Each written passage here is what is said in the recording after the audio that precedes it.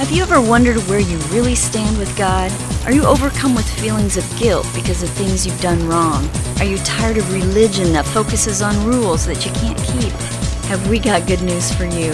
It's time to listen in on some casual conversation with Mike Kapler and Joel Brueseke and discover what true freedom is all about. This is Growing in Grace. Well, hello there once again for the Growing in Grace podcast. I'm Mike Kapler, and with me, Joel Brueseke. Hello, everybody. How you doing?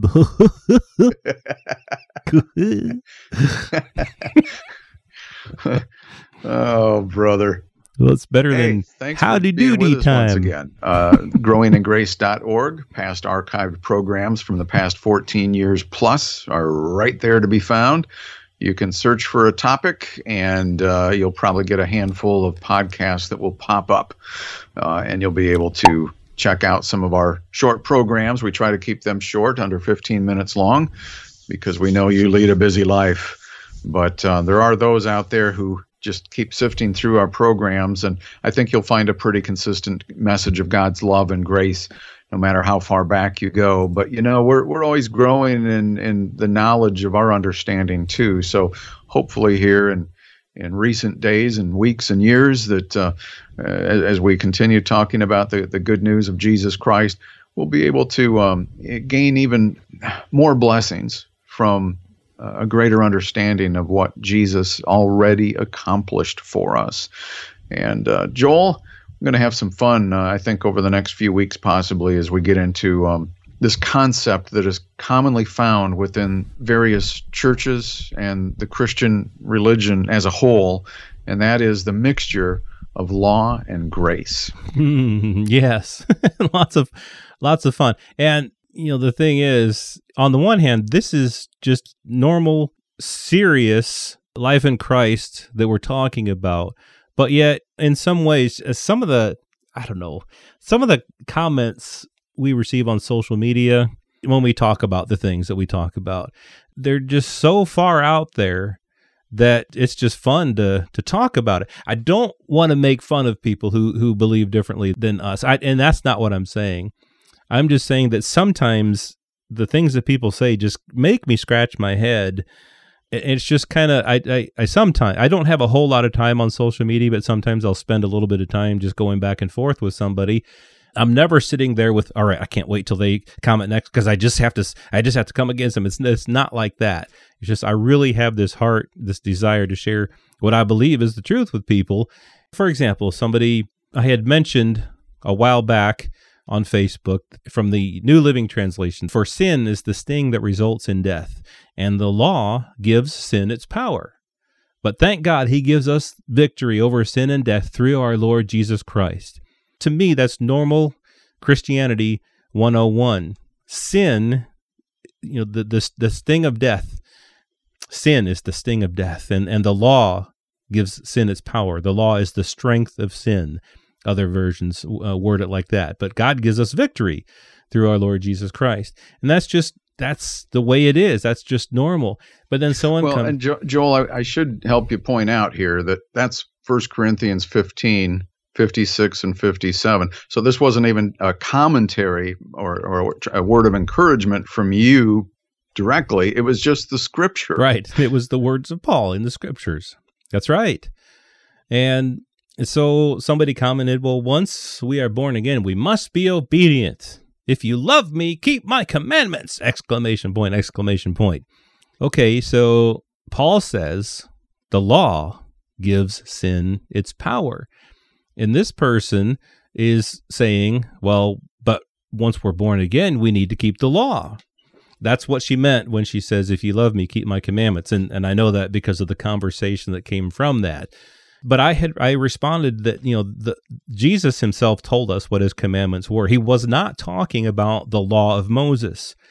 He wasn't talking about the 613 commandments that make up the law of Moses. And a lot of people, they may not even realize that there are 613 commandments. They may be referring just to what they call the moral commandments or the 10 commandments.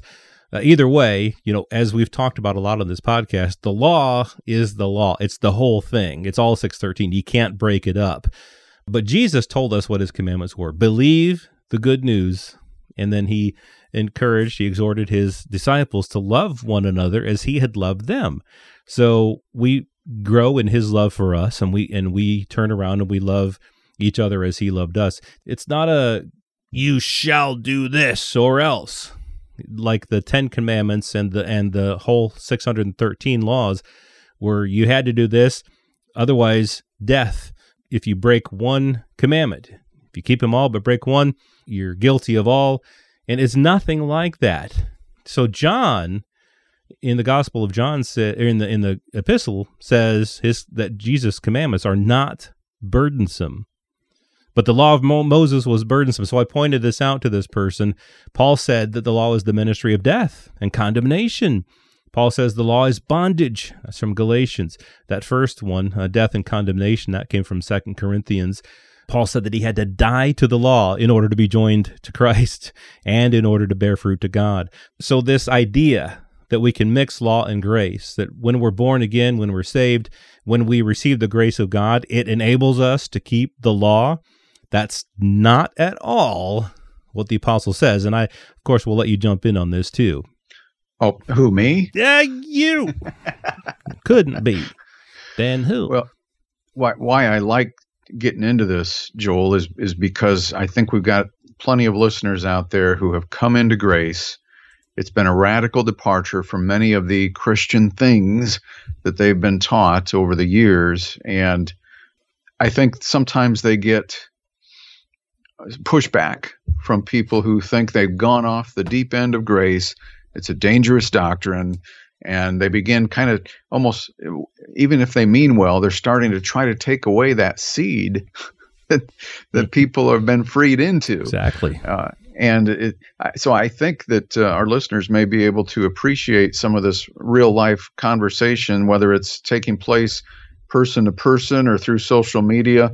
I think most grace people can relate to, all kinds of different insults and accusations about grace being too hyper, too slippery, too greasy, too cheap, and you're diminishing, moral behavior and all that kind of stuff. So this conversation in this particular instance, where all you did was quote a Bible verse about the law and sin. And, I don't even know if it's almost as if they thought you were making a statement. They didn't see your scripture reference there or something like that, because they immediately did what Christians tend to do. The goal now for them is to try to convince you and others that your way of thinking is the right one, regardless of what is placed before you with this context of Scripture, the context of the law and grace and things that we've learned over the years that went against what we used to believe in many ways. And so in this scenario, you've got somebody who's starting to talk right away about, once we're born again, we must be obedient. If you love me, keep my commandments. So, and you just pointed out what those commandments were that Jesus was talking about. See, it's important we understand the two covenants, because when references were being made to old covenant commandments and those that were written on stone, those were referred to, as you said, Joel, as heavy, burdensome, and not just even by Jesus, they were, as well as the apostles. And so when John said that his commandments are not burdensome, he was referring not to the old commandments from the old covenant law, not those commandments written on stone and those that were related to those things. He was talking about these new covenant directives that operate through love. And so, again, we can easily get taken out of context here. Well, here's another comment, Joel, from that social media post from that verse that you were talking about in 1 Corinthians. This person goes on to say that God knew without moral laws, man can't live right either. It takes the Holy Spirit's enabling to obey God and his commandments. So what's your response to something like that? Yeah, I mean, that's a common understanding that people have. It's, of course, very not right, because here's what we know about the law through what Paul has told us. again, the ministry of death and condemnation, in opposition or as opposed to being something that helps man to live right, it actually caused the opposite to happen. Paul said, and here's how I responded, according to the Apostle Paul, God knew that through his laws, sin would increase and not decrease, and then it wouldn't help man to live right. And Romans 5:20 says, moreover, the law entered that sin might increase. Paul said, I would not have known covetousness except through the law, for I would not have known covetousness unless the law had said, you shall not covet. But sin, taking opportunity by the commandment, produced in me all manner of evil desire, or in another version, all covetousness of all kinds. For apart from the law, sin was dead. But now so the woman's thinking in this conversation is that God knew that without moral laws, man can't live right. Well, here's what Paul said. When the commandment came, talking about the law, sin revived and I died. That's what happens through the law. And the commandment which was ordained to life, or which I thought would bring life, I found to bring death. That's what Paul says about the commandments. Well, in line with that, something we've talked a lot about on this program, and it's hit on pretty hard in my book, Clash of the Covenants, and that's 2 Corinthians chapter 3. Tying into what you just said there from Romans 7 and Romans 5 and so on, the ministry of death and condemnation was the law. The law was never given to Israel or to us as Gentiles, for sure. Mm-hmm. It was never given to people to help reduce sin. But you see, if you are under that assumption, you're going to begin to filter all kinds of different Bible verses and scriptures through the wrong lenses. You're going to see it differently than how it was really meant to be. And that's why God gave the law, was to show people they couldn't keep it. Now, I understand this person is saying, well, now we have the Holy Spirit who is there to help us keep it. Well, who has done that? Can I see a show of hands?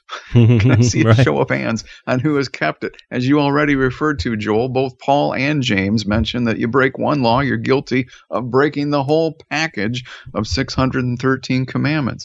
And that's the other thing. When people say things like, we're supposed to keep the commandments, and you have to ask them, well, which ones? And let's go through all 613, and you filter out which ones we're not supposed to keep anymore, ones that we don't necessarily have to follow versus those that we're supposed to. You can't do that. God said you couldn't do that. It was either all or nothing, and he turned it into nothing. Why do you think that people were freed from the law? It wasn't so the Holy Spirit would help them try to keep it.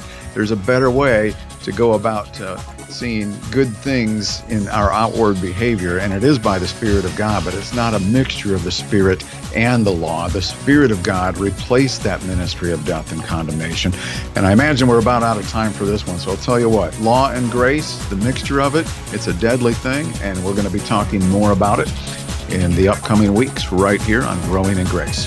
This has been Growing in Grace with Mike Kapler and Joel Brueseke, heard online through various internet sources around the world each week. To access hundreds of past programs, visit graceroots.org.